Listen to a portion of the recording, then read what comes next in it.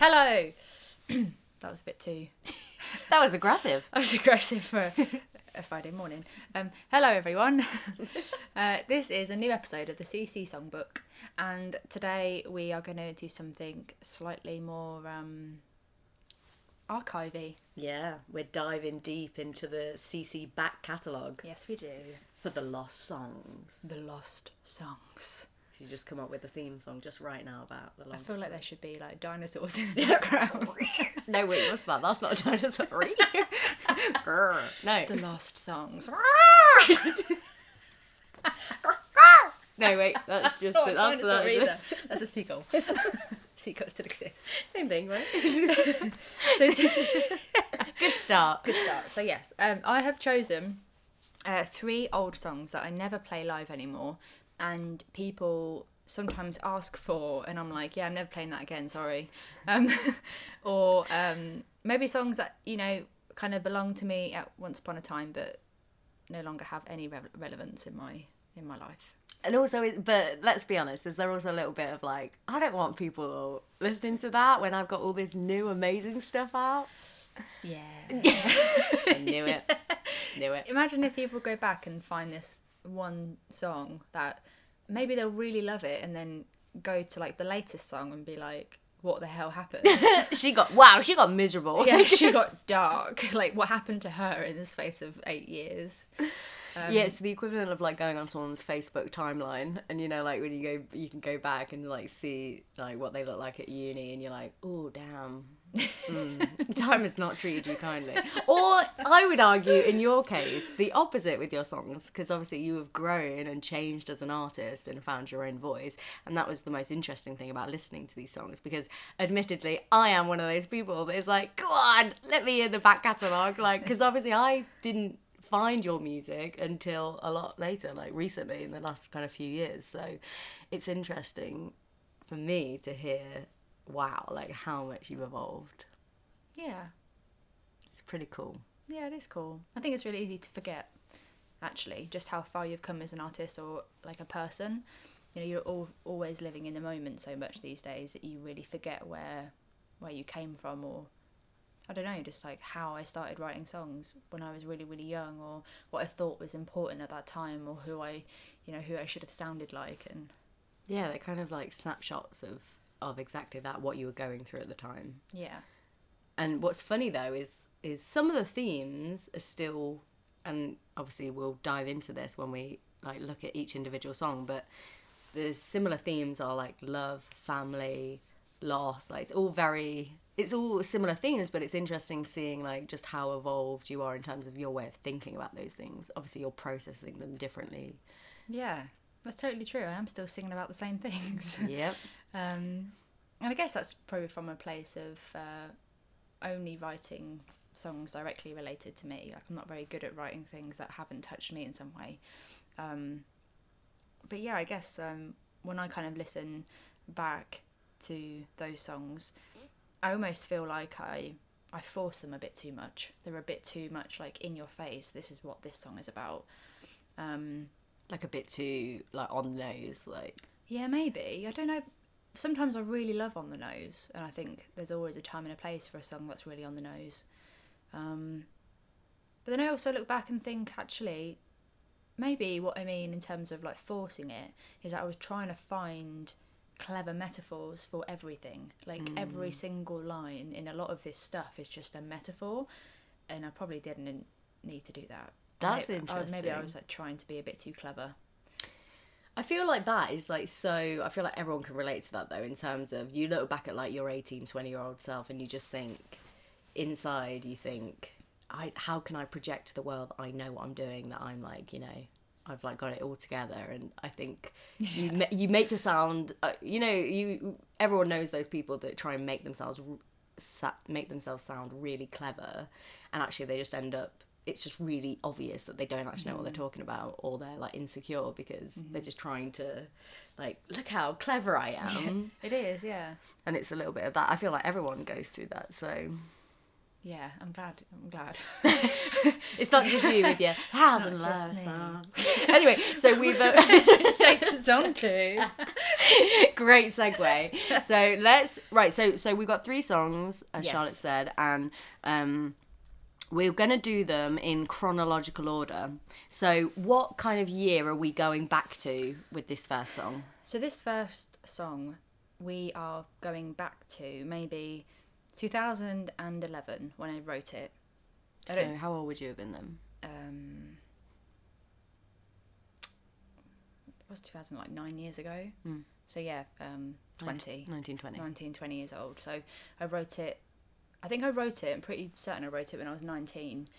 And I didn't release it until I was 20. And what's the song that we're talking about is Love Songs, which unfortunately for all you beautiful listeners isn't available readily online because Charlotte took it down, but obviously we're going to play it here on this podcast, so it will be forever immortalized. But what about this song is significant in terms of like, why have you chosen it out of like all the archive? Love Songs for me, even though I have a real hate for it today, it did actually kickstart a lot of my career in music. It was kind of like the first proper song that was like properly produced, and that might sound really silly, but I just started working with my producer, who a lot of people listening will know, Lee Russell, because me and him, you know, we're like kindred spirits, and this was the first song that we worked on together. And that was a massive milestone for me because we're still working together today, and we're still, you know, developing together and trying to create something super, you know, well, we're trying to create music that's super timeless. So even though I hate this song, it actually does have a really special place in my heart because it's the first one I did with him. It's the first time I maybe had like a proper music video made. And this song gave me a lot of really cool opportunities at a wildly young age. It just got me like loads and loads of gigs whilst I was still studying for my degree. So where did you release this song? Like, would it have been MySpace, or like how did people find it? I think this was in the days of iTunes. Okay. So iTunes was awesome back then because, you know, we got paid a lot more money. If you're listening, Spotify. So yeah, that went out on iTunes, and I had like my first like batch of CDs pressed properly as well. It wasn't like handmade anymore. It was like legit, like duplicated. I think my stepdad paid for them to be made because I didn't have any money. So stepdad invested in me. Thank you, stepdad. I think we had like 500 copies pressed, which is like so much for a new artist. Like I probably sold like 50, and I'm pretty sure I've got about 200 left in the attic. Shout out, mum. Shout out, mum. So yeah, first CD printing, first music video. I got my first manager off the back of this song, you know, which didn't last for long, side note, but some really cool opportunities came off the back of that manager, that again completely built my career to this day. So that is so interesting that something you have such like a hatred for now still represents such amazing things. That's an interesting love-hate relationship. It is, yeah. Speaking of love, let's crack on with song number 1. It's Love Songs.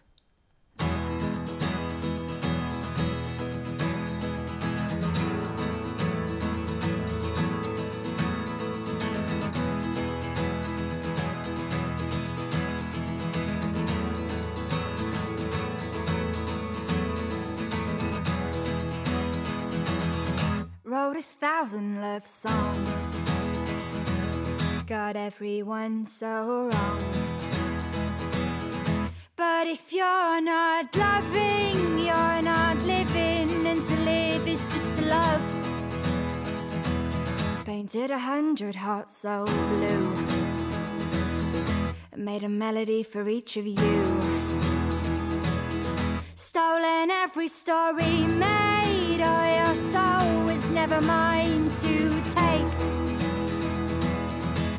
I can be better than the ground I laid under.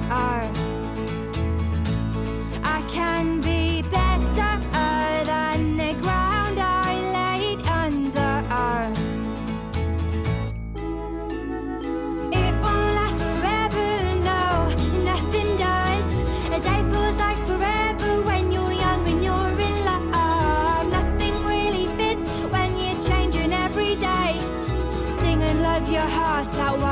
finding your own way. For pieces fall and must restart. There's never just one broken heart. Taking every gift that was given, now give it back and you'll start living. A brown-eyed child, it's time to go. Your dreams come breathe bright, you know. The heat is rising, feel it coming, let it come. I can be better than the ground I laid under. I can be better than the ground I laid under. It won't last forever, no, nothing does. A day feels like forever when you're young and you're in love. Nothing really fits when you're changing every day. Sing and love your heart out while you're finding your own way.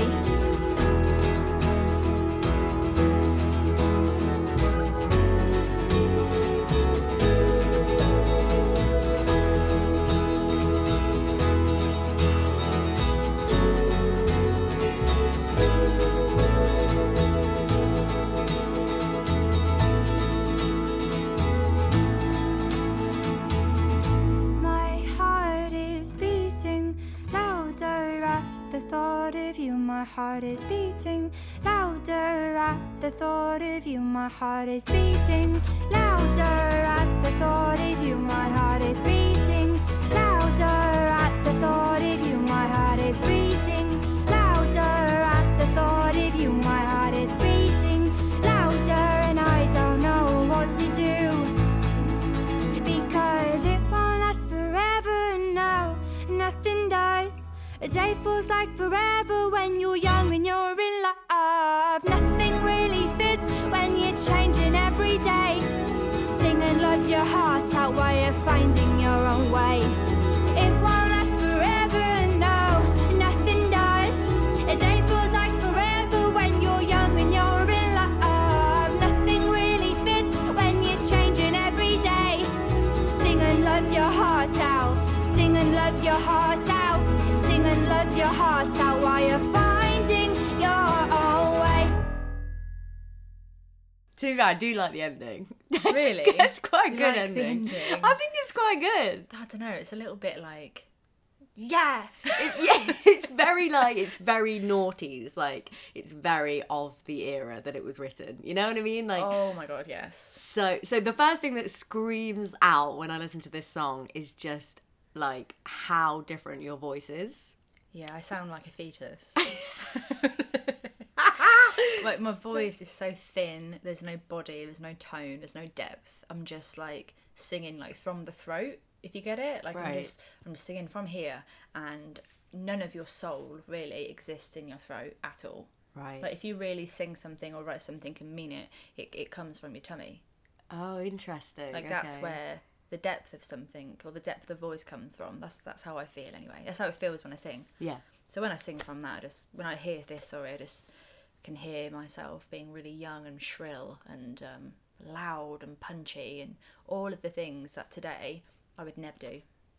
That is so. And what about that time in your life when you wrote this made you that? Like, did you know at the time, like, oh, I sound, or was it just like, you know, I really want to make it, and this is kind of what the artist, because it's very like Lily Allen, Kate Nash vibe, right? Yeah. And that is the era. You've knocked it on the head. Yeah, I was in love with them. I was like massively obsessed with Lily and Kate. Right, that doesn't surprise me. Actually. They were just like the beacons of women in music at the time. And Kate Nash especially, she kind of come along and she was doing something really, really different and speaky, and you know, and she still kind of uses her talking voice now when she sings, but that's hers. You know, that's her voice. Yeah. And that kind of style of singing will forever belong to her, and I think she's really, really good at it, and I still love her today. So I was trying really hard to imitate that, and, you know, kind of, yeah, stealing her voice, and also stealing a little bit of Lily's as well, who I still love today. There wasn't a lot of incredible female representation back then, I don't think. When I look back to my younger years and I think about young women in music, it's probably Lily and Kate. Yeah. That's probably who I grew up to listening to. And then eventually along came Laura Marlin, who, you know, which kind of steered me down more the folk path. But this song is like just like acoustic pop music. Yeah. You know. So one of the...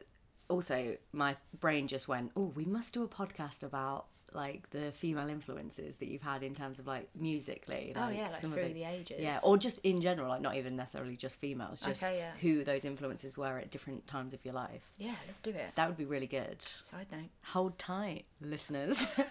Okay, but coming back to love songs, so one of the first things you said when we put it on was, oh, I can just hear how constructed it was. So tell me a bit more about that. What do you mean by that? So in terms of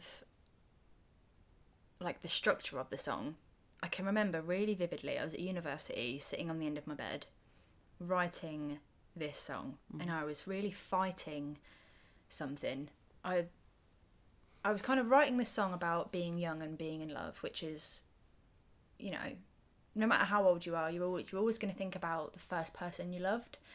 And I was really fighting the instinct to talk about feelings for someone that I'd just been in a relationship with, because I was in a relationship, in my first ever relationship with a woman, and then I kind of found myself in a relationship with another woman, like not at the same time, but like but a couple of months apart, you know. And I was really fighting the instinct of writing about my ex-girlfriend, even though I felt really, really strongly for her still, and I was trying to create this song which completely embodied the idea of being allowed to be young and in love, and accepting that you're going to change and you're going to make mistakes and you're going to fall in love with someone one day but then love someone the next, and that's okay, which as a message is a really positive message, but I didn't get it quite right with this song. It's interesting. It's like the equivalent of being like, yeah, I'm like totally over it. Like, don't ask. Yeah, what you? Yeah, whatever. Like, yeah, like, like, you know, you meet someone and then you just like you meet someone else. There's nothing wrong with that.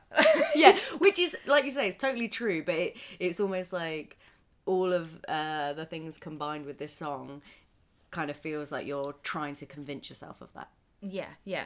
I was really trying to convince myself that I didn't care about my ex-girlfriend anymore. I cared about my current girlfriend, and that wasn't the case. You know, I was really, really young, fighting the natural instinct to write a love song about my ex-girlfriend. Instead, I spun that and thought, no, let's write something that includes a little bit of my current girlfriend and a little bit of my friends and their relationships. When really I could have just... I think the very, very first line, wrote 1,000 love songs, got everyone so wrong. I wrote that because I was thinking about my ex-girlfriend, and I was thinking about all of the horrible songs I wrote about her. Oh, really? Yeah, like we're going back to being maybe 18, and, you know, she broke my heart, really. Oh, and hang on a second. Let me just get the therapy chair out. Okay, tell me about how she broke your heart. Yeah. But she did, and I felt I experienced heartbreak for the first time. And oh, it's nasty. You know, and when you experience that, that's all really that you want to write about. Yeah, it's all consuming. Yeah, and there was like, I released a couple of songs about this girlfriend and thought that I'd tied up this experience in a neat bow. And when these other songs were coming into play, I didn't want to accept that they were still about her. So love songs really should have been about that. So I wonder, so do you think, obviously there is the practical and the technical things that you don't like about this song, but do you also think that you don't like it because it has all these kind of memories attached to it? Yeah. I think it reminds me of a time that I wasn't being true to myself. And that can like sit in a weird place, you know, like when you see like an old photo of yourself and you know you weren't very well, or you're on holiday with your friends, but you knew that you were having the most terrible time, but this photo says you were having the best time of your life. Like social media. Hello. Yeah. This is what this song reminds for me. And it's, I don't know, it just sits in a weird place of me like not listening to like my instincts, not, it sounds really cliche, but not following my heart, you know, like... It's cliche for a reason. Yeah, it's totally cliche, and And yeah, it completely reminds me of being 18 and 19, heartbroken but convinced that I was okay. And you know, if I admitted the fact that I needed to still write songs about her, does it mean I'm still in love with her? You know, and I didn't want to face that truth. I didn't even want to think about it. So then I started constructing love songs in this warped way that just feels really fake. What's interesting is it's like it still feels like a banger. Like it still feels like it's catchy. It gets in your head. Catchy. It's very, but then that, I mean, your songs now are like catchy, but it's like a totally different way. This is like kind of that more slightly manufactured pop vibe of like it's kind of designed to get in your head. Yeah, again, which was completely constructed. Yeah. You know, like none of this song came naturally to me, really. I was like constantly trying to find ways in which to make it catchy, which, don't get me wrong, sometimes is a really clever thing, especially if you're a professional songwriter. But 18 years old, everything about it just it made me feel icky, you know, and even though it gave me so many cool opportunities off the back of, I still look back and just think, that wasn't me. Yeah. But then I didn't really know who I was back then. Yeah, and the thing is, you were putting it out so publicly, how, you know, it's not like it would take a lot for someone at that age to put that all out into the world and be like, I don't know what I'm doing. Yeah. I mean, do you know what I mean? Like, yeah, I feel like we were living in a time where no one admitted that. Yeah, we were living through that peak kind of like, everything's fine, gloss over everything, like that kind of, that sheen of the public facing ness that you put on everything, which I think weirdly there's like a kind of counterculture happening now where it's kind of more cool to kind of be a bit more honest and a bit more truthful and be like, yeah, I'm having a full-on crisis, like, but it's all good. Like, all good. But you know, being a bit more like, which obviously a lot of your songs now come from a place where they're so raw and so authentic and so it's like totally, it's totally different. It's interesting to see that kind of arc. You had one interesting tidbit, trivia fact about this song, about the little chime. Trivia fact. There's like a lovely sound throughout most of the record, but you really hear it from the bridge to the chorus where it goes do do do, like, and that's called a mellotron. Right, what's that then? Right, so a mellotron is this super luxurious sound used in music. And when I first started working with Lee Russell, I was way out of my depth. Like, I had like a couple of okay songs, but he was and still is one of the best record producers, like, in the UK and the world. Like, wow. And I'm not just saying that because I love him dearly. That's what I truly believe. And, you know, he was putting these, like, vintage guitars my way, these amps that I've never heard of. Like, you know, I was, like, 19, 20 years old in this world that I never imagined myself in. Yeah. And he was like, oh, you know, we need, like, some sort of organ sound for this song. And he sent over this mellotron to me, and I was like, this is a horrible sound. What is this sound? What is a mellotron? I've never heard of it. Like, oh my God, hate it. And he was just like, he knew obviously I was very, very young, and he was just like, yeah, she doesn't know what she's talking about. And I didn't know what I was talking about, because to me it sounded like some pan flutes. Do you know what I mean? Being like, ooh. Pocahontas vibes, like. Yeah. And I was like, no, like, oh God, I don't know I can't really remember specifically what it was about the mellotron that I didn't like, but it was from a place of just like pure ignorance and never hearing a sound before, so not really knowing what it was, so therefore not liking it. And do you use it in any of your more recent music? Yeah, I think the mellotron has appeared in a couple of songs before, and now it's like the warmest, most loveliest sound I've ever heard. I wonder if it's a bit like, I'm starting to like realise this with music, having had you come into my life, is that it's a little bit like coffee, in the sense of like, when you don't like it, you can't imagine ever liking it. You're like, this is vile. Like, what are you tasting? What, you know what I mean? Like, you just can't wrap your head around it. And then one day you like slowly like introduce it, and you're like, it's still gross, but and then eventually you're waking up at like 7, like like can't wait to get downstairs and have a cup of coffee.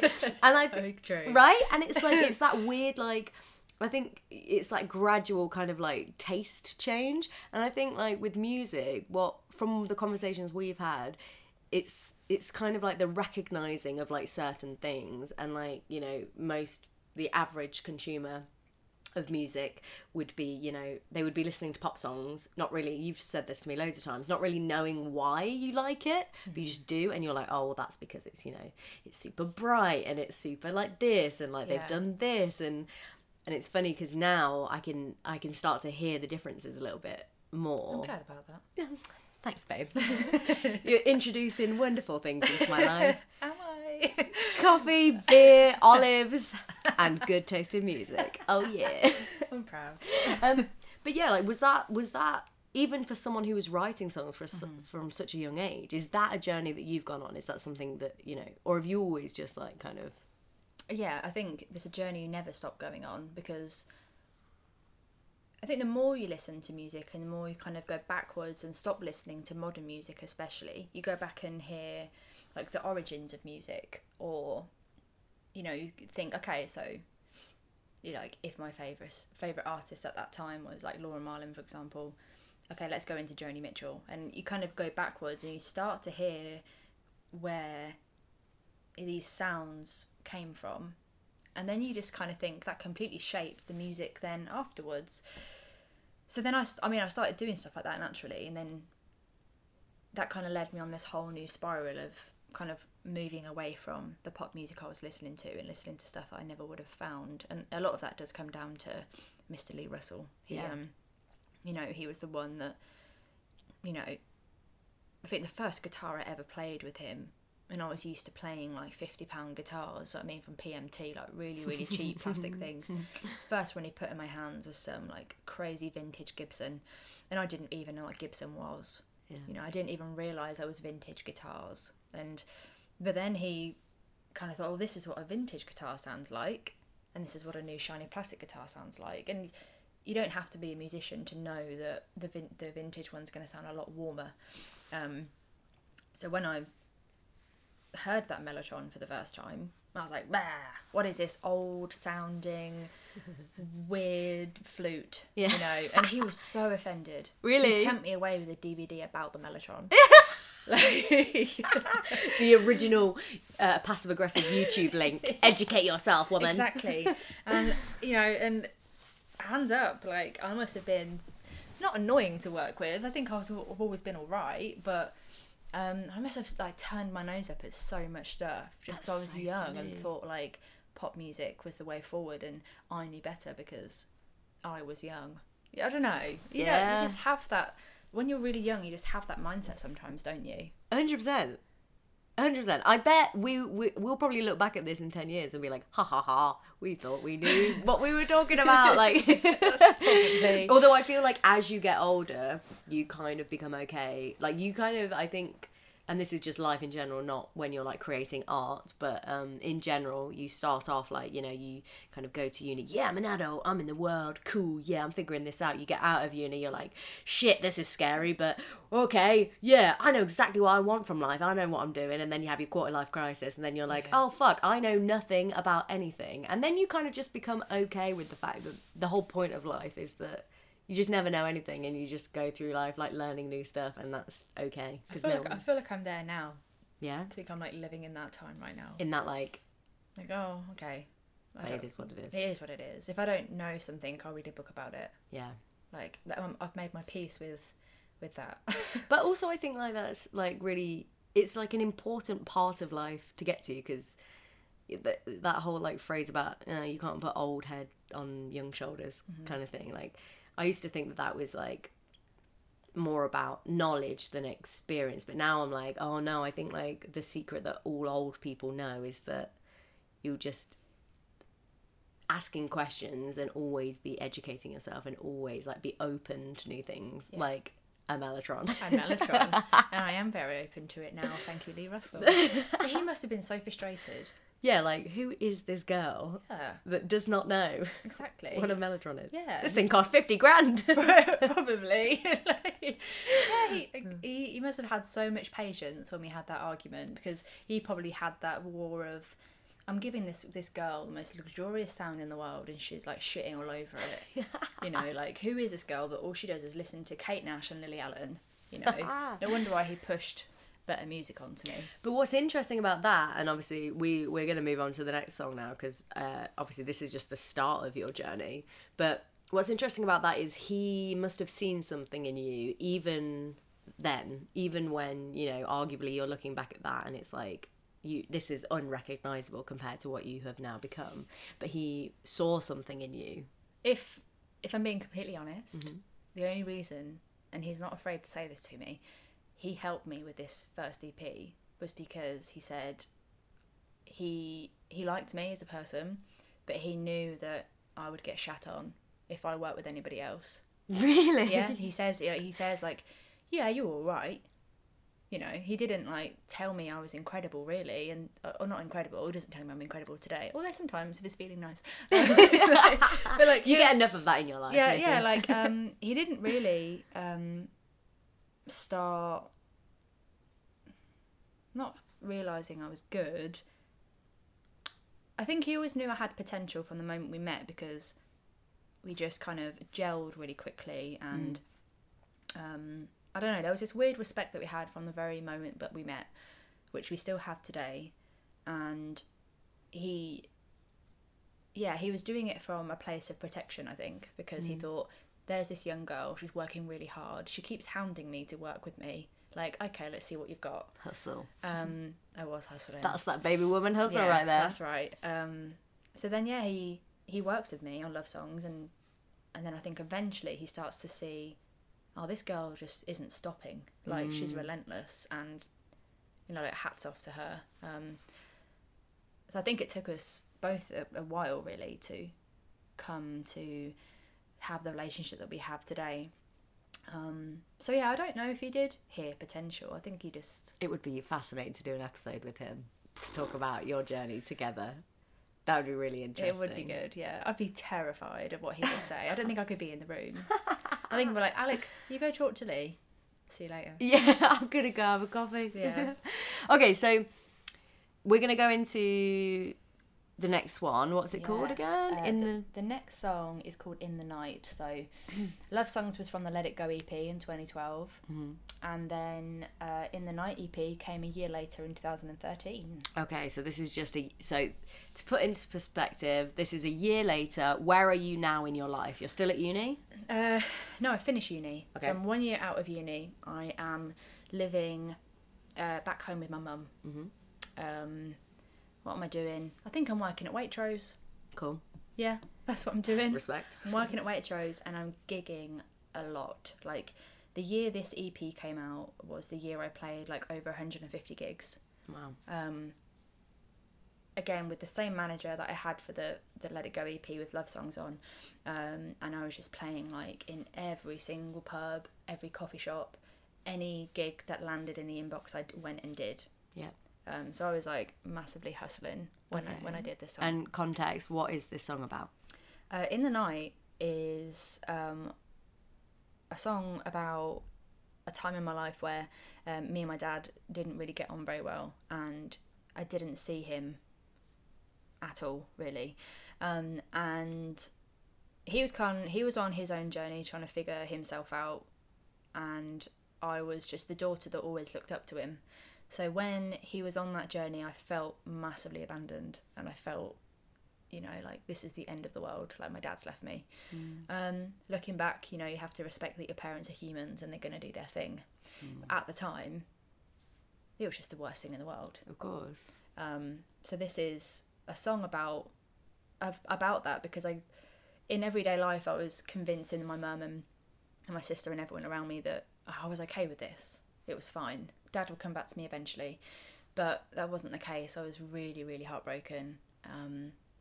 I had depression for the first time, and every time I went to sleep I would dream about him, and it was getting to the point where I was just like, will you just like please like get the fuck out of my head, because on the outside, I was so convinced that I was okay. I was playing all these shows and releasing music. I had a manager and everything was just going right. But there was so much of me that just wasn't right. I was in a really, really dark place, which is funny because it's called In the Night.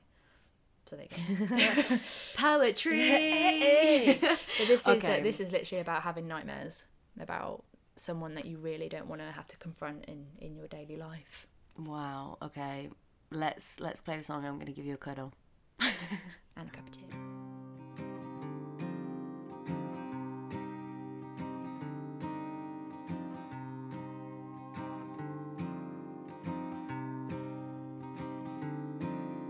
You're killing everything you've made and everything you've done. With my feet firm on the ground, why is it me who runs?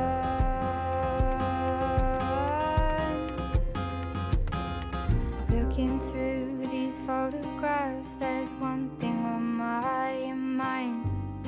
Even if I really tried, I could never ever find that time.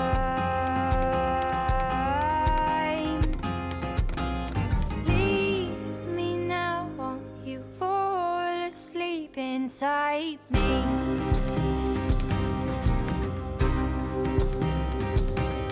In the night I wake up to a million dreams.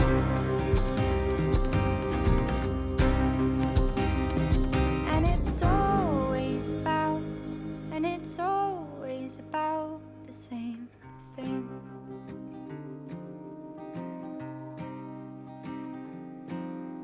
I tell myself time after time to stop writing these rhymes, but when I do, I think of you, and I don't have to lie.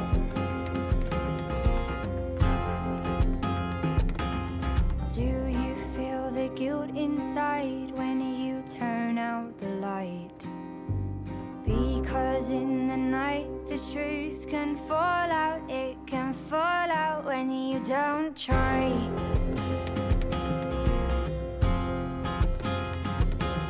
Leave me now, won't you fall asleep inside me?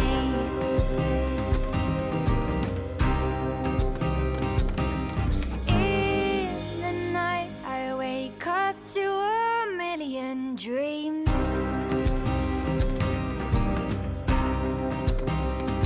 And it's always about the same thing.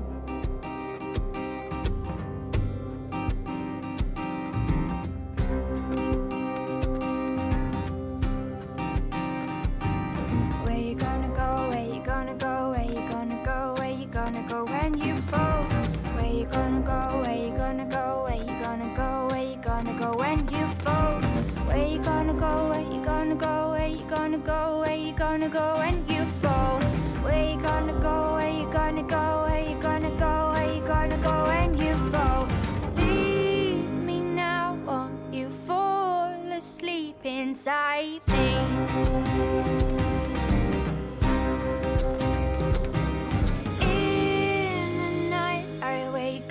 To a million dreams. And it's always about the same thing. Okay, so I just have to I have to come clean. Come on then. When you sent me these songs, when I listened to this song, I had no idea what it was about, but all I heard was the lyric, leave me now or fall asleep inside me or something. And I was like, Charlotte Carpenter, you dirty girl. Which, now knowing that it's a song about being abandoned by your dad, feels like pretty off message. But I for sure thought, this is some kinky sex song or something. No. No, it's just about being abandoned. No, actually, it's just about feeling a little bit abandoned. No, it's not about that, Alex Roll. And do you know what? You're not the first person to say this to me. See, there is something in it then. So there's Choice of something in words. Choice of Yeah. words. Fall asleep inside me. What does that correlate to What then? was I thinking? when you Yeah. wrote it? Oh, what I mean, what I was thinking about was that when you fall asleep, you know, your subconscious, or is that the word? The subconscious? Yeah. It will give you, it will just fill your mind with everything that you're not allowing yourself to think about in reality. Right, okay. So, you know, like all of these feelings and anxieties I had about my family, they were coming to get me in my sleep. They were falling asleep inside my mind. Oh, But they were like, right. then waking up inside my mind in my sleep. Yeah, so kind You of know. like you were going to sleep and they were like awakening. Yes, It was they like were. You were running from them in Yeah, and I was constantly dreaming of my family and my dad and what he was doing, you know, and I didn't know what he was doing, and that was a part of the anxiety. I didn't understand why he felt like he had to go and, you know, go on a different journey for a little while. And I was really battling with that, like the whole of even the song's called It in the Night, but that's also the name of the EP, and every single song in this EP is completely about feeling abandoned as a child.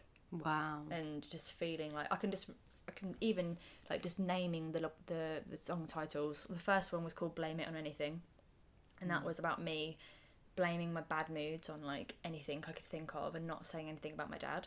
The second one was called Turn to Dust, which again is about how family, the ties that you have with your family can come to nothing. Wow. I know. The third one, What Became of Us, was about the relationships I had in my life around that time that were again coming to nothing.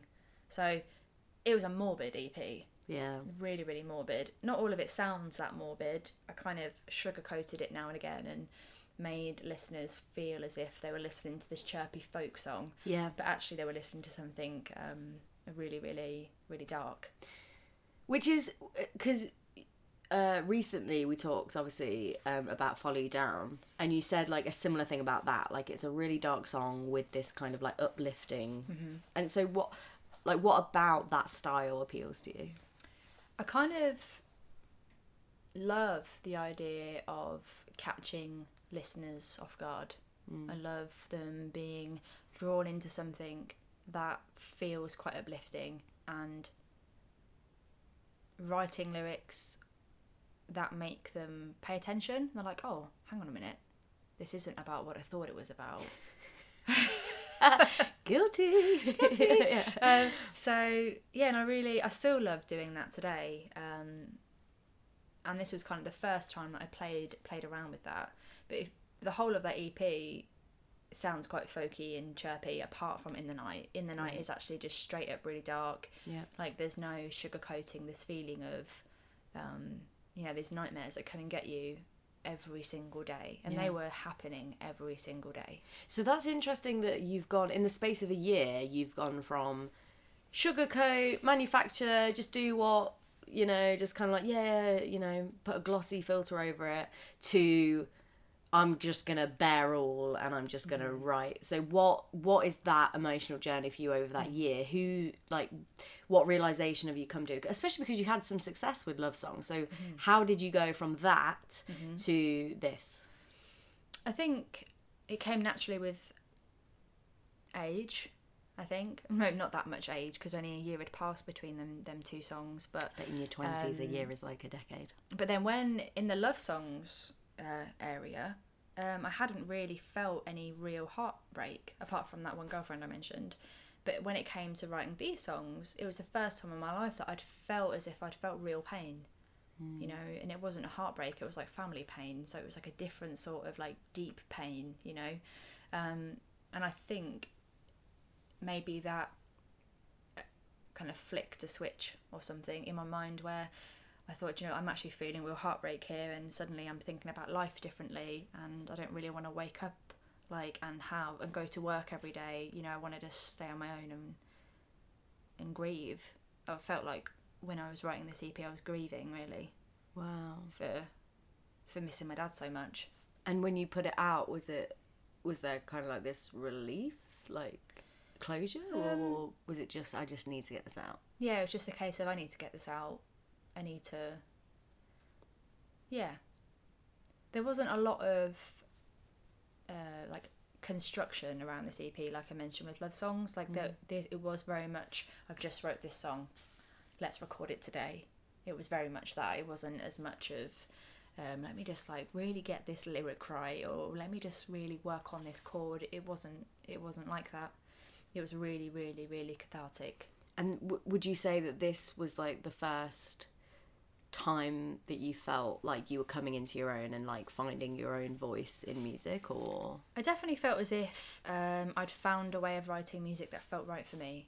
So I'd kind of stepped a little bit further away from kind of like pop songwriting and more along the lines of like, let's really talk about that dark thing that you feel with your acoustic guitar. Like, you know, let's maybe not come up with that as many metaphors. Even though In the Night actually is quite a large metaphor on its own, it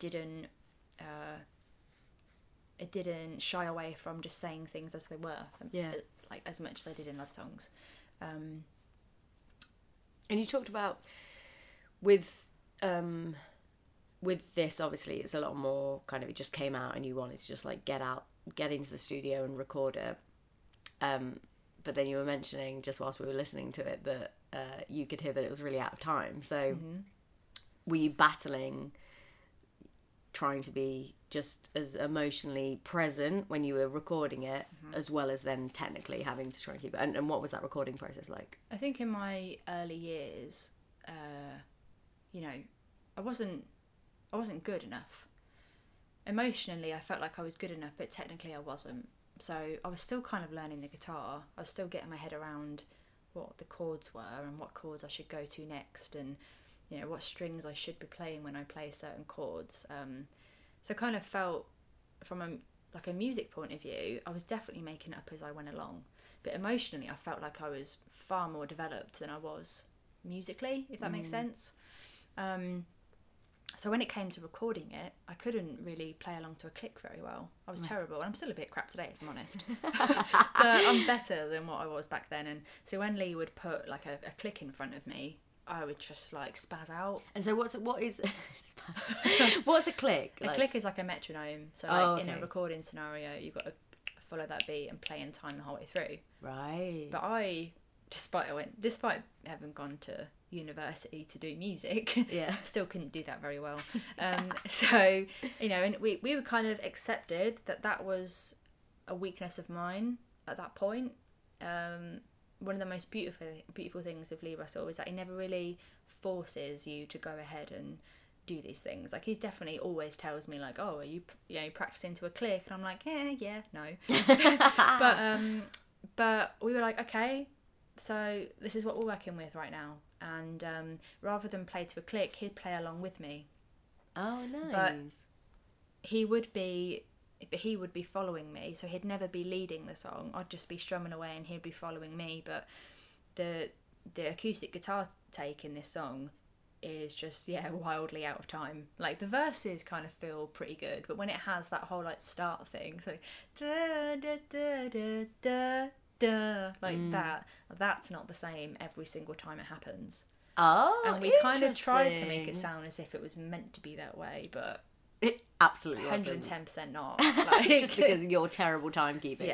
Terrible timekeeping. I listen to it now, like, I don't even know what timing I'm doing. I don't know what I'm doing. I think I was so emotionally engrossed in this record that I just played to feel it, which is incredible to do because it means all of that raw emotion was there and captured in the song. But from a musical standpoint, it's all over the place. But then what's interesting to me about that, as someone not in the music industry, is that to me is like, surely that's the beauty of songs though. Like, the imperfection is the beauty. Like, because otherwise if you do everything so technically, it's a bit like when I see films where people have like, it's just so clear that it's a student film, because it's like the exact prescribed shots that you were taught in film school, like wide shot to a close-up to it, you know, it's so prescribed, and you're just like, there's no character to this is just so formulaic. So surely that is the beauty in music, is like those kind of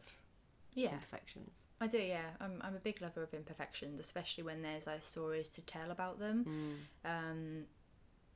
And that's a massive lesson that Lee's taught me over the years of recording with him.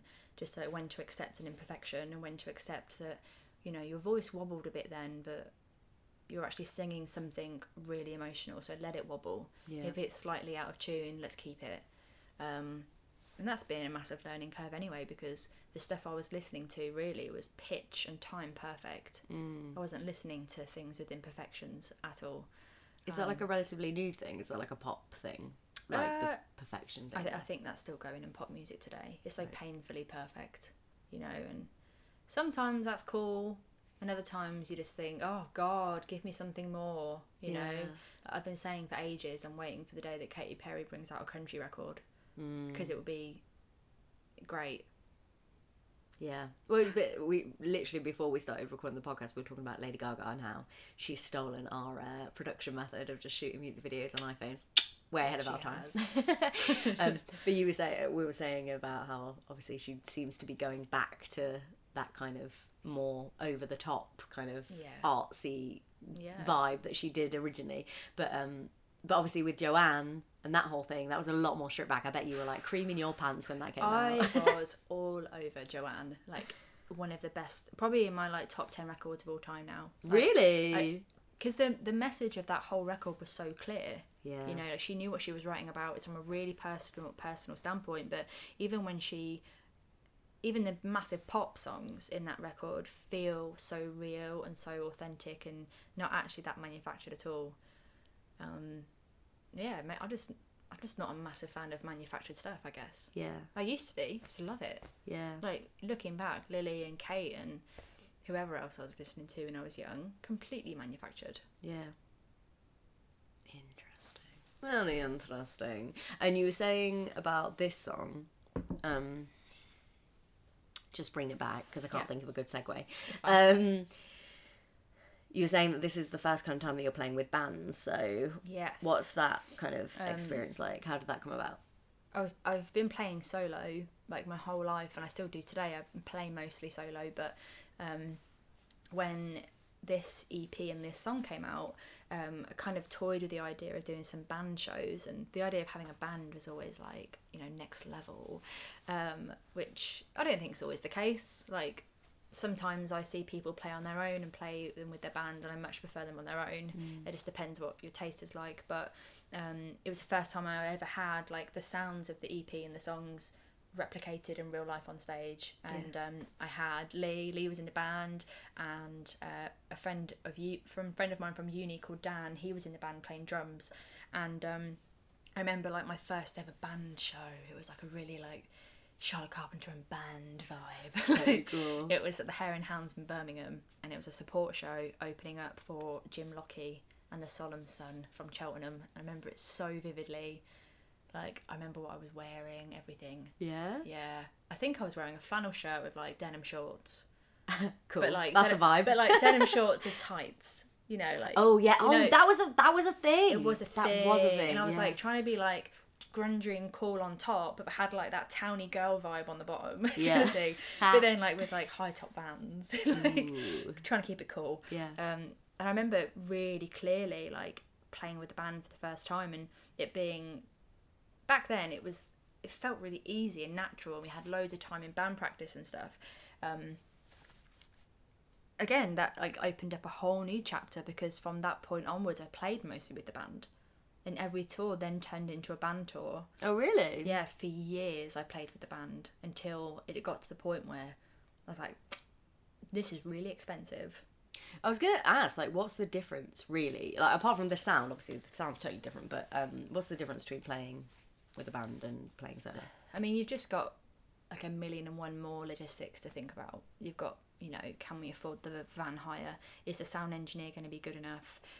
Is the stage going to be big enough? Is the PA going to be good enough for the band setup?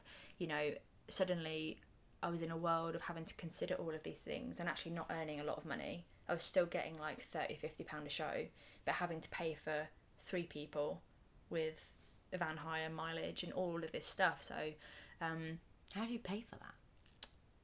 I mean, through merch sales, fees, money from my part-time jobs, Lee helping me out on the road, you know, my drummer never expecting to be paid. You know, I had some really good people around me, and I still do today. I have amazing people around me that understand that being an independent musician is really difficult, so there's not a lot of money in it. But when I look back and think about playing with the band during like the In the Night tour, it wasn't that stressful. It was like the easiest thing, just rock up and not think about it. And it's not until you become older and start to take your career not more seriously, because I did take it super seriously back then, but you start thinking about it a bit more. In terms of what? You know, you're just thinking like, oh, does my amp sound this good? Like, maybe he drummed a bit too loud last night. I can't really hear myself sing. You know, you become really, really picky because you want to do the best job possible. But when I was really young with the band, it was just like rock up, plug in, play. Don't even think about it. You know, and there was a beauty to that. And I really hope that someday when I play with the band again, I will feel that way. But actually, playing with a band is hard work. Yeah. There's so much to think about. Suddenly you're not just thinking about yourself, you're thinking about 2 other people on stage as well. And that's a weight. Yeah, it makes sense, really. Like, when you say it like that, it does make sense that, of course, like, you're just going to 3x everything. And actually, again, it's that the plague of knowledge is that now you know that, and so you can't unsee it. You probably couldn't now go into... well, I don't know, even like in the time that I've seen you like set up for shows, like I see how long it takes, and I see like, you know, to me, my ears, it's like I can't tell the difference between this or that, and you're like, oh, it's a massive difference, like, because it's doing this, or you know, it's the way that it echoes, or I don't know, like all the stuff that you do that I'm like, cool, okay. But yeah, it's like that amplified with the band. Everything's just longer, and I love it because it really fills out the songs that we work on in the studio, and there's like a really warm, loving noise constantly, but you have to pick and choose when that's the right time. You know, there's been venues where I took a band to that in hindsight I'm like, why did I take the band there? We must have sounded like shit. Really? Yeah. Why? Just like really tiny room with like a PA with no subs, so you can't really hear the bass very clearly, right? You know, and yeah, which is cool because I went and did it, and we have all these cool, like, terrible stories of touring back in the day. But then you kind of look at things a bit more pragmatically, and maybe that's a bit crap sometimes. Maybe I should just get the band together for one rago show, even if it's terrible, but we're all secretly control freaks. Oh, well, that's the thing, right? I often, like, have kind of development meetings around films where like I'm there as the director, not the producer. I'm there as the director. The whole point of me being there is to purely look at something from a creative point of view. But I just, because I am so wired to be a producer as well, I can't help but think of the logistics. So I'm like, cool, yeah, there's a part of me that would love to rock up and just be like, yeah, like, and then we're gonna, like, you know, whiz the camera around on like a zip wire, and like, you know, I want like this cool, amazing like transition shot, which is gonna require like pyro, and I would love that. But like, my producer brain is going, well, where's that money coming from? Like, that's now like a 5-day shoot and not a 1-day shoot. Like, why on earth would you do that? And you can only afford 2 actors, so you know what I mean? It's kind of like I think it's in the world of independent art making, I think it's really important, but there is a part of you that always thinks, wouldn't it be nice to just like... go back to that time where you didn't really care as much as you do now. Yeah, and you're just so naive about everything that you're just like, oh, you just make it work. Like, we'll just see how it turns out. Yeah. And I wonder, from a point of view of an audience member, what is the difference? You know, like, because if it's like, oh, it's only like 10% better experience for the super controlled, super thought through, super whatever it is, compared to the just super rago, you know, that 10% difference, is it worth the 80% of energy that you've expended on making it that 10% better. It would be interesting, and this is going out to anyone that's listening to the CC Songbook today, because there's going to be some people that listen to this that might have seen me back in the day perform songs like In the Night, but then also now, the last time I toured with the band was maybe about 18 months ago, and they would have seen me, you know, in the era of songs like Baby Woman and Fire full band, and like how have they seen it change, because one is way more control freaked than the other. Yeah, it'd be interesting. Yeah, so shout out, let me know what you think. Yeah, hardcore CC fans, get in touch, come through. Yeah, that would be really interesting, and then maybe we'll talk about it at some point on another episode. Yeah, we will. Because I feel like that's one of the most interesting things about your career, is that, you know, you've been doing this for a long ass time, and Thanks for reminding me. you old as fuck, man. Oh. No, I mean, like, obviously you're a baby, but, you know, people, I don't know, so much of the popular industry is like focus, we're obsessed with these like overnight successes, which are never really overnight successes, like the whole Billie Eilish like mad popularity that's happened over the last couple of years. It's not just her, even though that seems like she came out of nowhere. You know, her brother, who's like arguably the genius behind a lot of the stuff she's doing, not to discredit her, obviously she's obviously mega talented, but like, you know, what's his journey had to be for years to like be as good a producer as he is, to make her, you know what I mean? I don't know, there's so much has to come into it in order to, There is. so it's super important, I think, to kind of take time to pay tribute and honour previous CC. The lost song. The last songs. Okay, so moving on to our final song, Hole, Yes. which when I first heard this, I was like, that's the origin of the CC that I know. Like, Interesting. yeah, that to me is the most like what I would consider to be like a classic Charlotte Carpenter song. I can hear, I don't know, to me anyway, it feels like I can hear that you're really comfortable in your own voice now. It's got that kind of like heart-wrenching, but really, it's like a catchy melody, but it's like heart-wrenching, and like there's a lot of like soul been put into it. Yeah, I don't know, how do you feel about this song? I actually really love this song. It's probably still one of my favourite ones that I've ever written, and one day I will 110% bring back to life. Yeah, everything you just said is the way I feel about it, because the moment I wrote it, and again I remember it very clearly, I remember showing it to Lee, I remember writing it in my bedroom, I remember the demo, I just remember everything so clearly, because suddenly I'd gone into this new land of territory. It just that didn't make sense. A new territory. Yeah. New land of territory. But yeah. Suddenly I had just written something that felt super pure.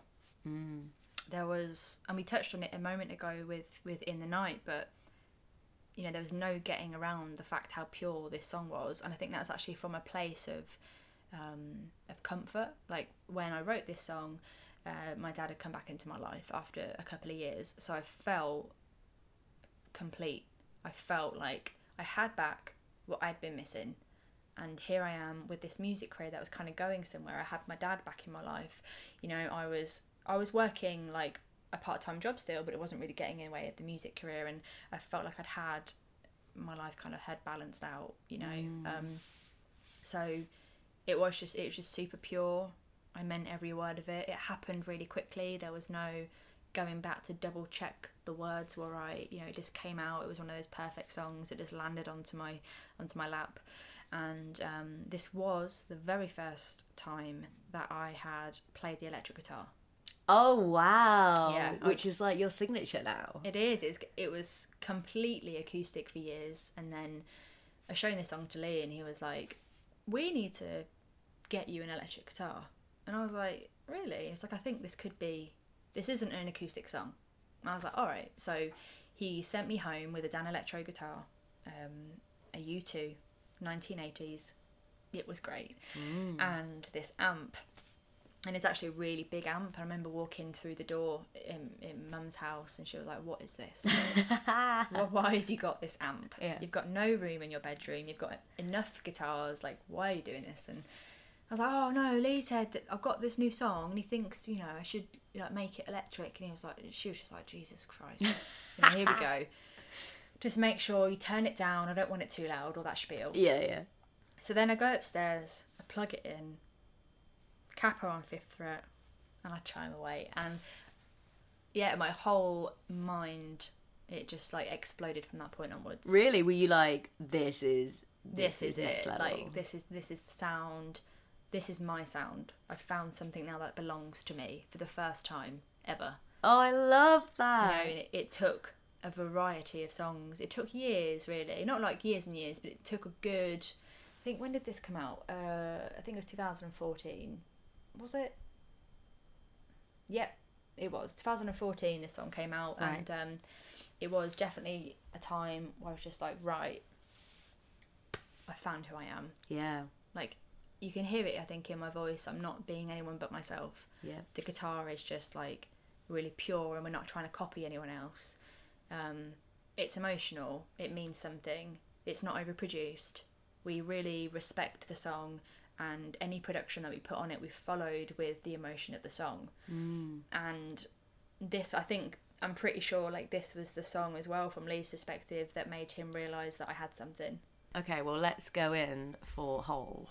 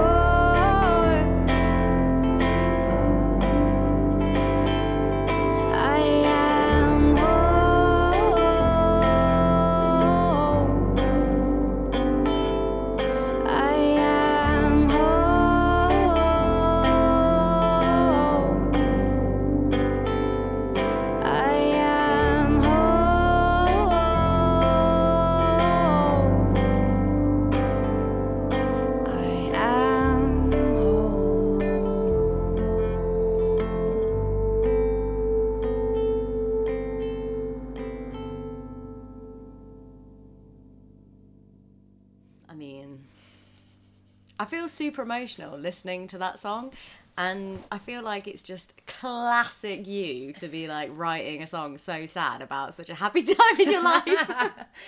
Yeah. Do you know what? I was actually talking to a friend of mine recently, about a week ago.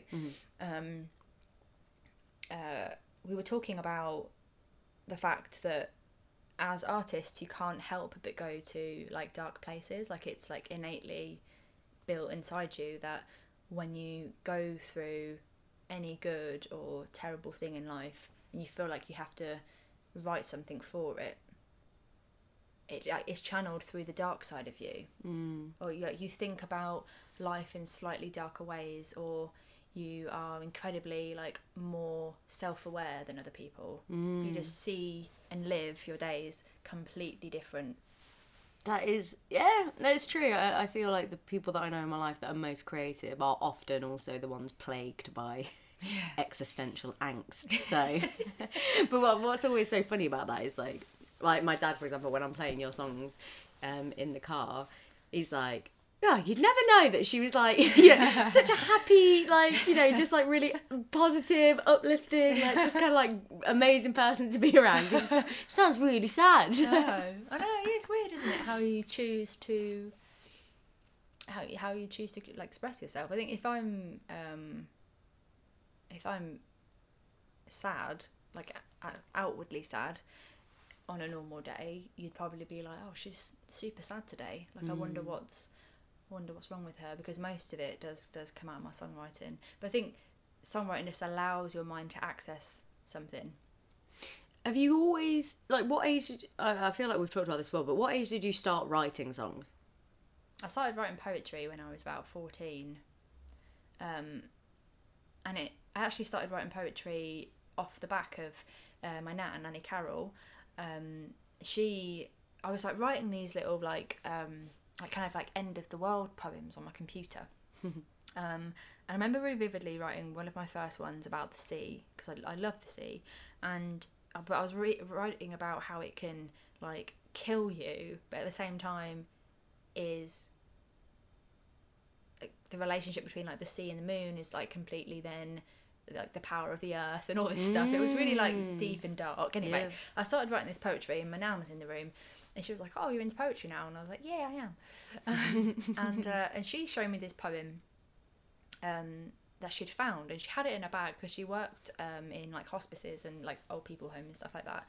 And she said, I found this poem that was in an old lady's room, and I want you to type it up for me because I've tried finding who wrote it. We don't know if the old woman wrote it, we don't know if she found it, but it was in her personal belongings, and I just think it's incredible. So I opened up this piece of paper, and the poem was called Crabby Old Woman.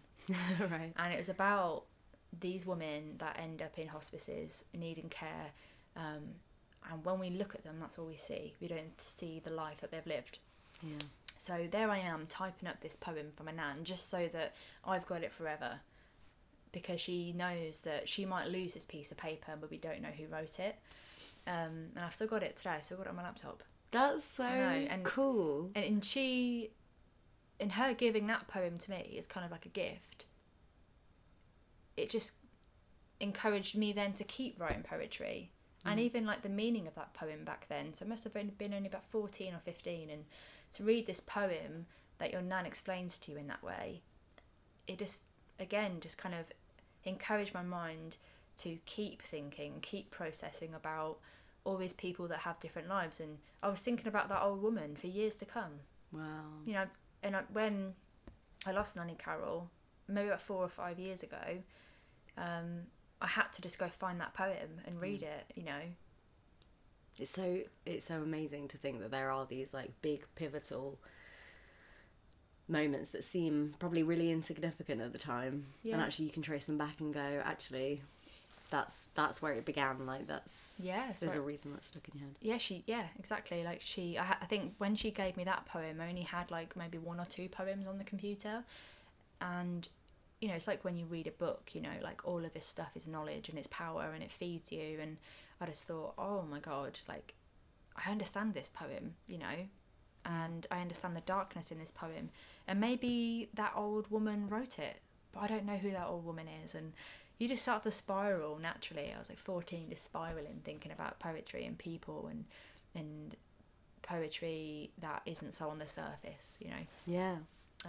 Which is so funny because at around the same time I was probably learning my first ever poem, which was about cats. Here we go. Cats sleep anywhere, any table, any chair, top of piano, window ledge, in the middle, on the edge. And you remember it? Yeah. That's amazing. It's amazing. But that's so funny, like as well, knowing the person I've turned into, that's hilarious. That like you were like all up in your deep dark feelings like way back then. It took me a while to find my darkness. Not that particularly dark, but it is deep. So going from like that, so like you're writing poetry, then you're starting to write your songs, like they're turning into songs when? Yeah, they're turning into songs when I like get a guitar for Christmas. Obsessed with Avril Lavigne, got a guitar for Christmas, that old story. Yeah. That old chestnut. And then just kind of naturally being like, oh, I've got some words on my computer, let's get them on, you know. Mm-hmm. And then just formed, and it never stopped. Right, and then it brings you to Whole. It brings me to Whole. Where this is like the first, you know, experience of being like, wow, like that's it. Yeah, this is it. This is what I've been trying to find. And what about the electric guitar on this song is like, so, because you said obviously it like created this snowball effect where everything from then on was electric. It was just this pivotal moment in my life where I thought that I'd found a sound that belonged to me, especially when you'd spent a couple of EPs and a lot of years constantly trying to imitate somebody or sound like something else. And I just remember playing this guitar and thinking, okay, this is it then. This is me, you know. But then the electric guitar actually brings a hell of a lot of problems as well, because you can't play certain chords in the same way. You have to think about kind of sonically what's the best way to get a particular chord to sound the way it should. Like, you know, like open chords on an acoustic guitar, like an open C, for example. It's something to do with the third and how like it clashes, because there's so many frequencies and sounds coming out of an electric guitar. All of these different sounds and stuff, they can like clash and it feels a little bit uneasy. It's not as clear, but on an acoustic guitar, it's just wood. Yeah. So it's like super, super pure, but there's like electronics involved and there's like frequency clashes and stuff, and it doesn't always sound very nice. So I had to like learn bar chords for the first time, and I had to learn like different ways of playing things, and it was completely unapologetic. If you fluffed up on the electric guitar, you could hear it. Oh, interesting. But on the acoustic guitar, you can fluff up and just carry on. Yeah. You know, there's like... You can kind of hide a lot in the things that go wrong on an acoustic guitar, but not on the electric. Yeah, because it's so crystal clear. Yeah, it's so clear, and it just really chimes through. And if it's out of tune, God, you'll know about it. You know, if you've played the wrong string, you'll hear it. Have you had times like that when you're like, oops? Oh, whoopsie. But now I'm at the point where I'm just like really honest about it. I'm like, oh, okay, let's start that again. Yeah. You know? But yeah, the electric guitar is complicated, because then you go into the world of what amp should I be using for this guitar? You know, if I go down the route of guitar pedals, well, what do I need? What do I want? What's the best? What's going to work together? As soon as there's electrics involved, everything goes to shit. That's so cool though, like, because you're rediscovering this. Presumably this is what, like at least a year or two out of uni. Yeah. You've been playing music for a long, long time. You've been writing songs for a long, long time. And it's almost like at the very same time that you found your voice and you're finally comfortable with that, now you're having to like learn this whole new production style. Yeah, like completely relearn everything, you know, and kind of going into the studio with Lee and like go in like a recording situation, you can go in with an acoustic guitar and it will like sound as it is, but then you plug in the electric guitar and you suddenly think, oh my god, that chord doesn't work there. And it's so complicated with an electric guitar. Like there's so many things against you, and it takes ages to get that formula right. Like with the setup I've currently got now, I think I've got it and I'm happy with it, and it's taken me years and years and years to be like, okay, I'm happy with this setup right now. And is there a difference, like like an acoustic guitar would sound different from guitar to guitar. Is it the same with electric? Like each electric guitar has its own sound, or is it a lot more similar? Completely, because they're made of different woods and they have different strings and pickups and necks, and there's so much to electric guitars that make it so complicated. And but I mean, a lot of that stuff you can, you know, is controllable because you can pick that certain amp because that's the kind of sound that it will develop. Or if you buy this guitar pedal, this certain fuzz will be that fuzz. But ultimately it comes down to the way the person plays it. So the way I play my electric guitar won't be the same way you play it, and the sound will differ coming out of the amp. So I had to learn about dynamics for the first time, and was like, oh, if I play really soft here, that's cool, but then if I play really hard here, it gets a little bit too distorted, don't like that. Okay, let's change the guitar pedal. And it's like a constant game of cat and mouse.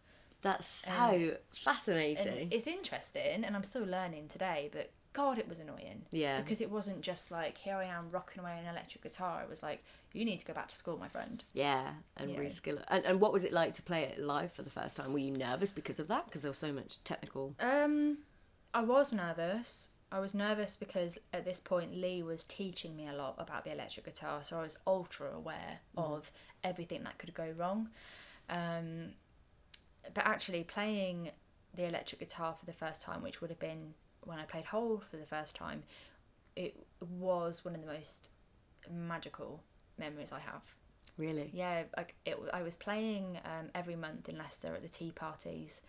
I had like a residency. I think I've mentioned in some podcasts before, and I knew that this song was special. Lee knew, my manager at the time knew, and I was just like, I don't even know what came over me. I don't know if it was my decision or maybe something my manager suggested, I can't remember, but it was a pretty busy room, and he was like, when it comes to this song, like, just, you know, let's like get everyone to sit down or something. There was a conversation about it, and I was quite nervous at this time to like direct the audience to ask them to do something, but I did. I was like, for this song I would just want you to all to like sit down and listen to what it is I have to say. Wow. And it was so powerful. It was like, there was no one made a noise. It was quite dark in that room anyway, and all I could see were just like these bodies around the room. It was kind of like nearly a sold out show, and it looked even more sold out when everyone sits down on the floor. And I really I gave them a reason to listen to me. Yeah. They couldn't just stand up and shuffle around or be on their phone or take a photo. They had to sit down because I could see them and they could see me. Yeah.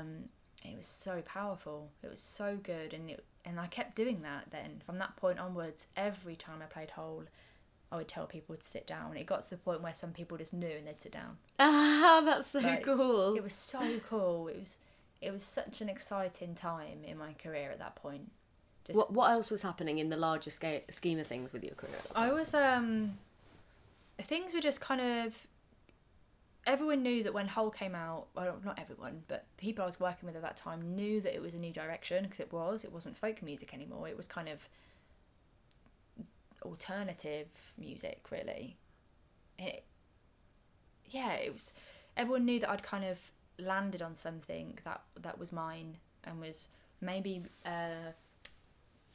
I can't really think of the right word, but it was a little bit more grown up. It was a little bit mature, and it opened up some great doors. You know, I was playing in really cool venues. I was playing in like second room of like O2 Academy, and like not headline shows, like that hasn't happened yet, but I was on support tours for the first time. I was playing with people like George Ezra.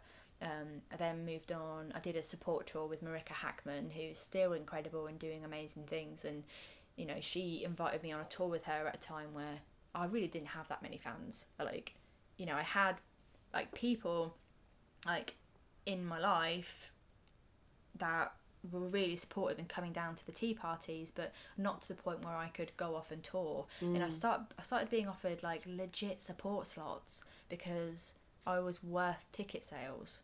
And yeah, how did that come about? Like, how did they know about you? Were these people that were coming to your shows? Was it like an online thing? Was it word of mouth? I think it was like a word of mouth thing. I think the quality of the videos were getting better as well. And this was at a time when the music video was key. Right, like, interesting. You know? So like every person had a music video, and it was a really massive thing to have a music video.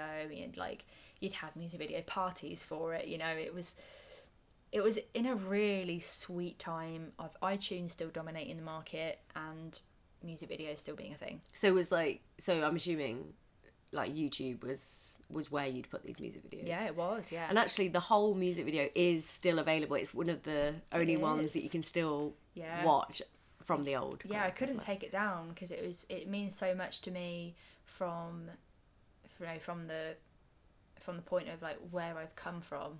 That song it just means so much to me, really. And then that video is like pretty cool as well, you know, like I showed it to you earlier, and it's like proper slick and really cool. And I just thought, this is the first time that I'm putting something out that feels completely mine. Yeah. And yeah, people just started to take me a little bit more serious as an artist. So I was being offered support slots in like really massive cool venues across Birmingham, some in London, Leicester, Nottingham. I was being offered music festivals for the first time, and it was kind of going in a direction that I never saw coming. I thought I'd be hustling away in pubs for the rest of my life, because that was what music was. You know, music, to be a musician was kind of, you know, doing cover songs in the corner of a pub. Yeah. You know, but suddenly then I was invited into the music industry where that's not what you did. What you did was make art, and you got to be in really cool venues with artists that sold thousands of more records than you. That's really cool. So it was like really exposing you to this kind of new level. It was. Yeah, completely new league. And what happened after this kind of song? After this song, naturally, you know, all good things come to an end, Alex. And oh dear, maybe we should have ended on the positive light. After this EP, it's fine. Don't worry, I'm healed. Yeah. After this EP, I didn't work with that manager anymore. So that kind of... Oh, this is the saga which we talked about. Yeah, so that kind of relationship was kind of burning out and fizzing out. And so were the tea parties. So a whole happened like at the peak of that chapter, right, which was really cool because it set me up for a lot of the success that I have today. But it also felt at one point like I wasn't going to be able to do this without him, you know, which isn't the case because you pick up your shit and you carry on. Yep. So I was dealing with like lawyers for the first time, and people that lie to you, and men that manipulate you, and men that make suggestive comments. And I was at this point really quite successful as an independent artist, but then also feeling the real heavy shit of that as well, because then people, especially men, felt like they could do certain things to you. You know, they could talk to you in particular ways, they could lie to you, and etc, etc. Wow. So it was definitely an eye-opener into, this is really cool, I'm in the industry now, but actually this is what it means to also be in the music industry, and how am I going to deal with that? If I want to take this seriously, how am I going to get through that? Yeah. And what came next in terms of like EP or songs, like after Whole? What was the next big kind of... After Whole was the Take It All EP. Oh wow, okay, so yeah, and we've already done an episode on Take It All, which is, I think, when if you're listening to this and you haven't heard that episode, that's the one where we kind of talk about that time of your life when the kind of shit was kicking off with this manager, yes, and what was kind of happening in your life. So definitely go back and listen to that if you haven't already. Yeah, that's really interesting, kind of seeing that. It's interesting because I feel like with these three songs, what we're seeing is that first incline, you know, like you saw it on a graph, it would feel like this steady progression, which at the time it probably, you know, you're probably looking back with rose tinted glasses and there was probably bumps in the road, right? Yeah. But in general, it was kind of an upward trajectory. Yeah. And then from what I remember from that conversation about the kind of Take It All era, that is when kind of, for the first time, not necessarily a dip, but definitely a plateau of like, shit. Which makes sense because you'd gone from, it's a bit like, you know, when you're like in year 6 at primary school and you're like the top of the school, and then you go on to high school and you're year 7 and you're a baby and you're the bottom of the food chain. It's kind of like you'd gone from being quite a big fish in the independent pool to now this tiny little maggot in the wider. Yeah, I was like this new artist. And like, however exciting it is to be a new artist, that does not last forever. That shine does not last. Suddenly you do a couple of tours, a couple of EPs, and people are just like, all right, so when's the album? And you're like, I'm not ready for an album. I'm still growing. Like, come on. And they're like, I'm not interested in that. If you're new, you're interested. You know, if you're an old seasoned pro, people in the industry don't actually have that much interest in it. Which is so weird, really, isn't it? Because I feel like It's mad. we love, when it comes to like Hollywood, for example, we love like the old classics. Like we love like, you know, the kind of the film stars that we've grown up with, like Leo and, you know, I'm trying to think, Meryl Streep, you know, these kind of like people that have had these legacy careers, Jane Fonda, you know, people that you've like Jennifer Aniston. I love Jen. Exactly, like we're seeing these kind of people grow, and actually that's what sells, is like the legacy of the actor. Whereas in the music industry, it's really weird because it feels like it's the opposite. It feels like, you're not new and shiny anymore. See ya. Yeah, I don't understand it. All I know is that from doing this for quite a long time now, and from seeing the direction that my career will go from now on, I'm not in that world. I'm not playing that same game, and that's cool. So did you have to make a conscious decision about like, yeah, that's not for me? I did, yeah. I did. I think I had to make that decision, but also that decision kind of came to me at the same time because, you know, going back to the beginning of this podcast, like love songs, I want to be in that pop world. I want to be up in that grill. I want to be having dinner with Kate Nash. Yeah. And she still does, if you're listening, Kate. And I actually would love to have a coffee sometime. Yeah. Also love that documentary on BBC4, thank you. Yeah, I still not watched it, but I've been hounded to watch it. So. And also Lily Allen, loved your book. But so I can see that like that's the only industry I knew existed back then. So that's what I wanted to be in. And then slowly you go into In the Night and you're a bit like, I'm kind of in between what I want right now. I'm discovering something, but at the same time I'm still kind of trying to create these chirpy folk songs that you might enjoy.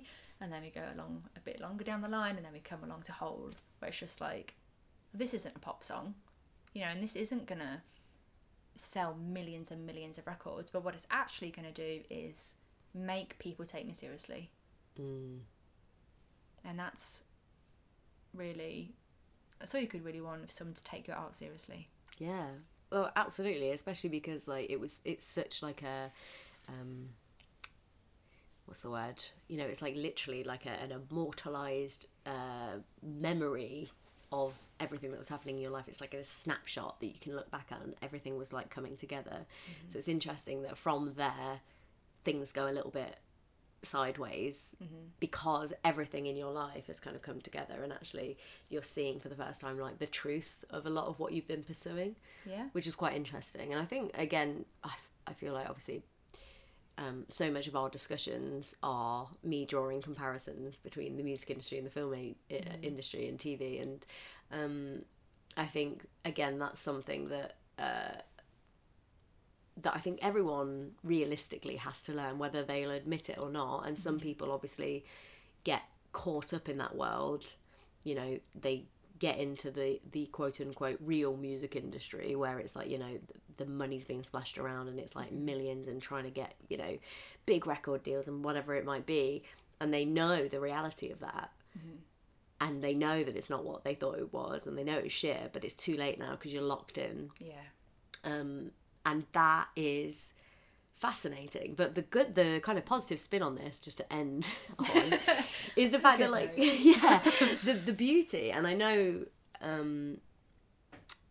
I'm the first to admit that there is a lot of shit that comes with social media. There's a lot of baggage, but the reason why I am such an advocate for it, and the reason why I'm such like a passionate believer in what like you're doing now with Baby Woman and what we're doing like with the content stuff, is because now you can put a middle finger up to that industry and be like, fuck you, I don't need you anymore. I can go straight to my audience, and actually everything, all the rules of the industry that were written over the last 3-4 decades are completely irrelevant. They're completely irrelevant.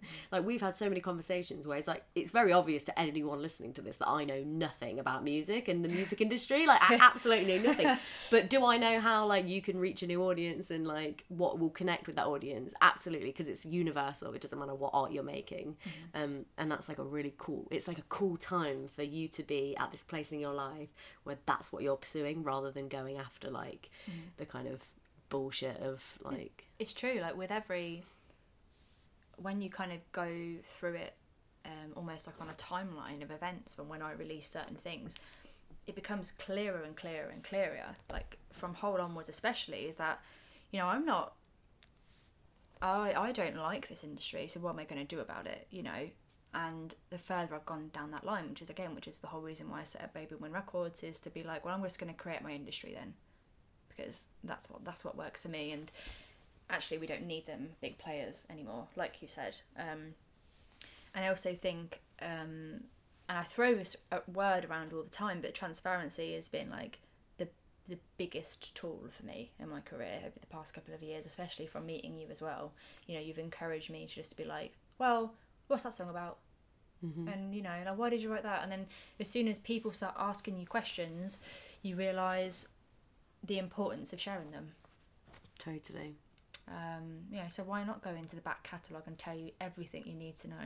Yeah, despite the fact that, like, for the last 6 months, you're like, no, you're not listening to them. And I'm like, oh, please.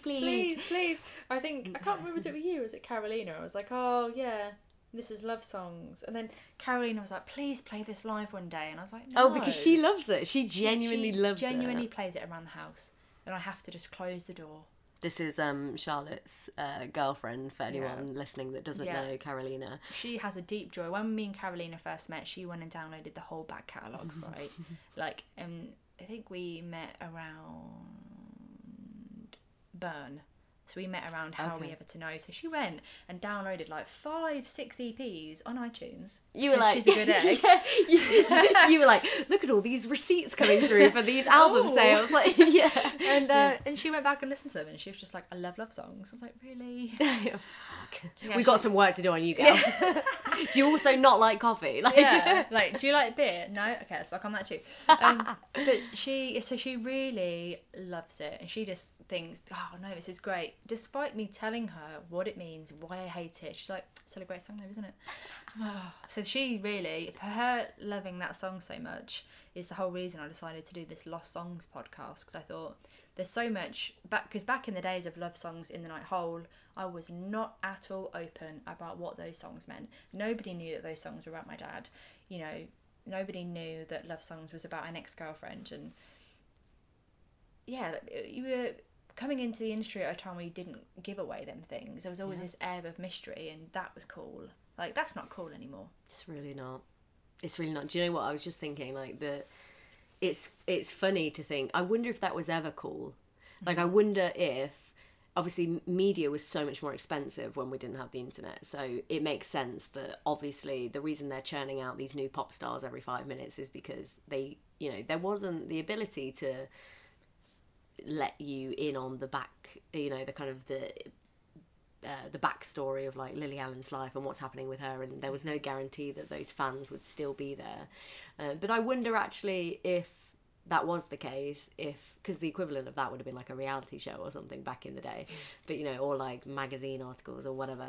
But I wonder if, like, the music industry were kind of underestimating that, and they were like, oh yeah, it's all about the new and the shiny, when actually people love seeing, like, the evolution of someone.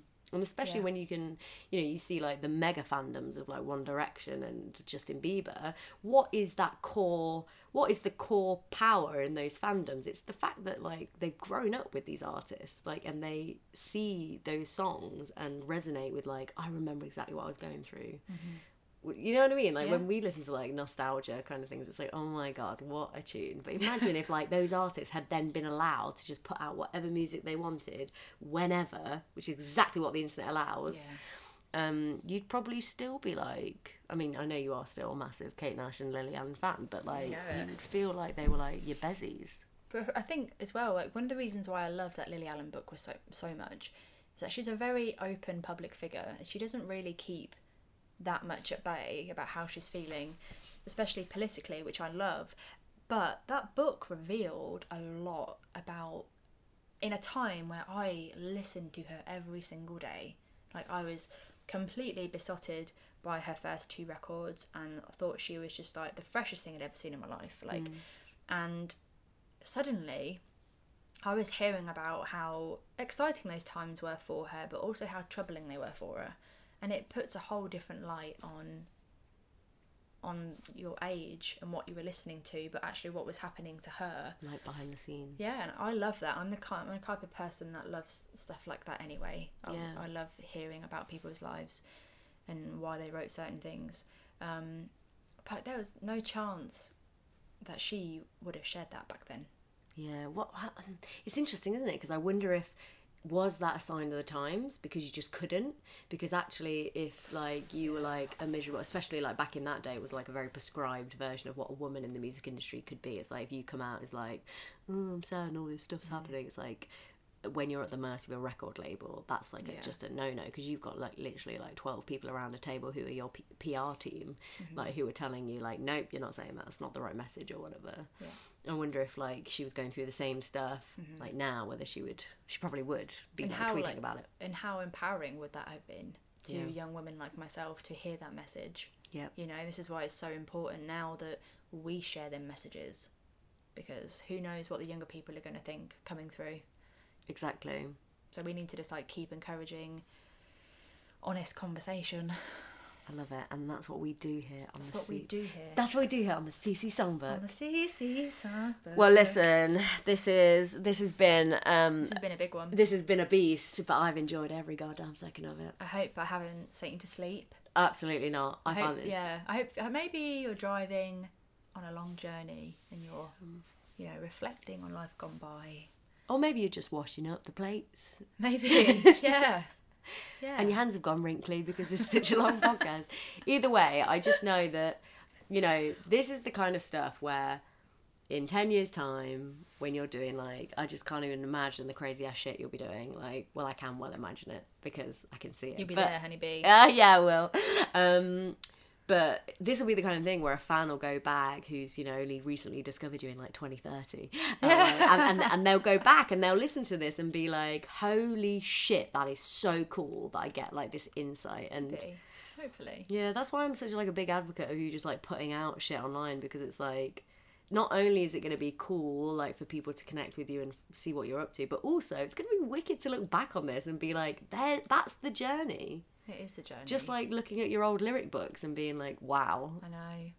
And also, I actually would, before we turn this off and go and have some food, I would like to completely dedicate this podcast to all of my OG fans. And the OG fans are either the people that came to the tea parties religiously every month, or they come to like every Birmingham show ever. A lot of you have been listening to me from the very beginning. So you know all of these songs, and you are the people that ask me to play these songs, and I always say no. But I'm talking about now. You know, I don't think any artist forgets the people that have been championing them from the very, very beginning. So this is for you guys. Oh, that's so cool. Yeah, it's so important to remember the people that got you to where you are, because without that support, you ain't shit. You ain't got nothing. And if you ask nicely and pester her on social media, maybe she'll send you one of the 200 love song CDs that she's got stashed in her mum's attic. Giveaway? All I'm saying, a nice little retro giveaway. Give me an email. Be kind. Yeah. Cool. Any last words? No, I'm quite happy with what we said today. And that's it. Bye. Thank you. Bye.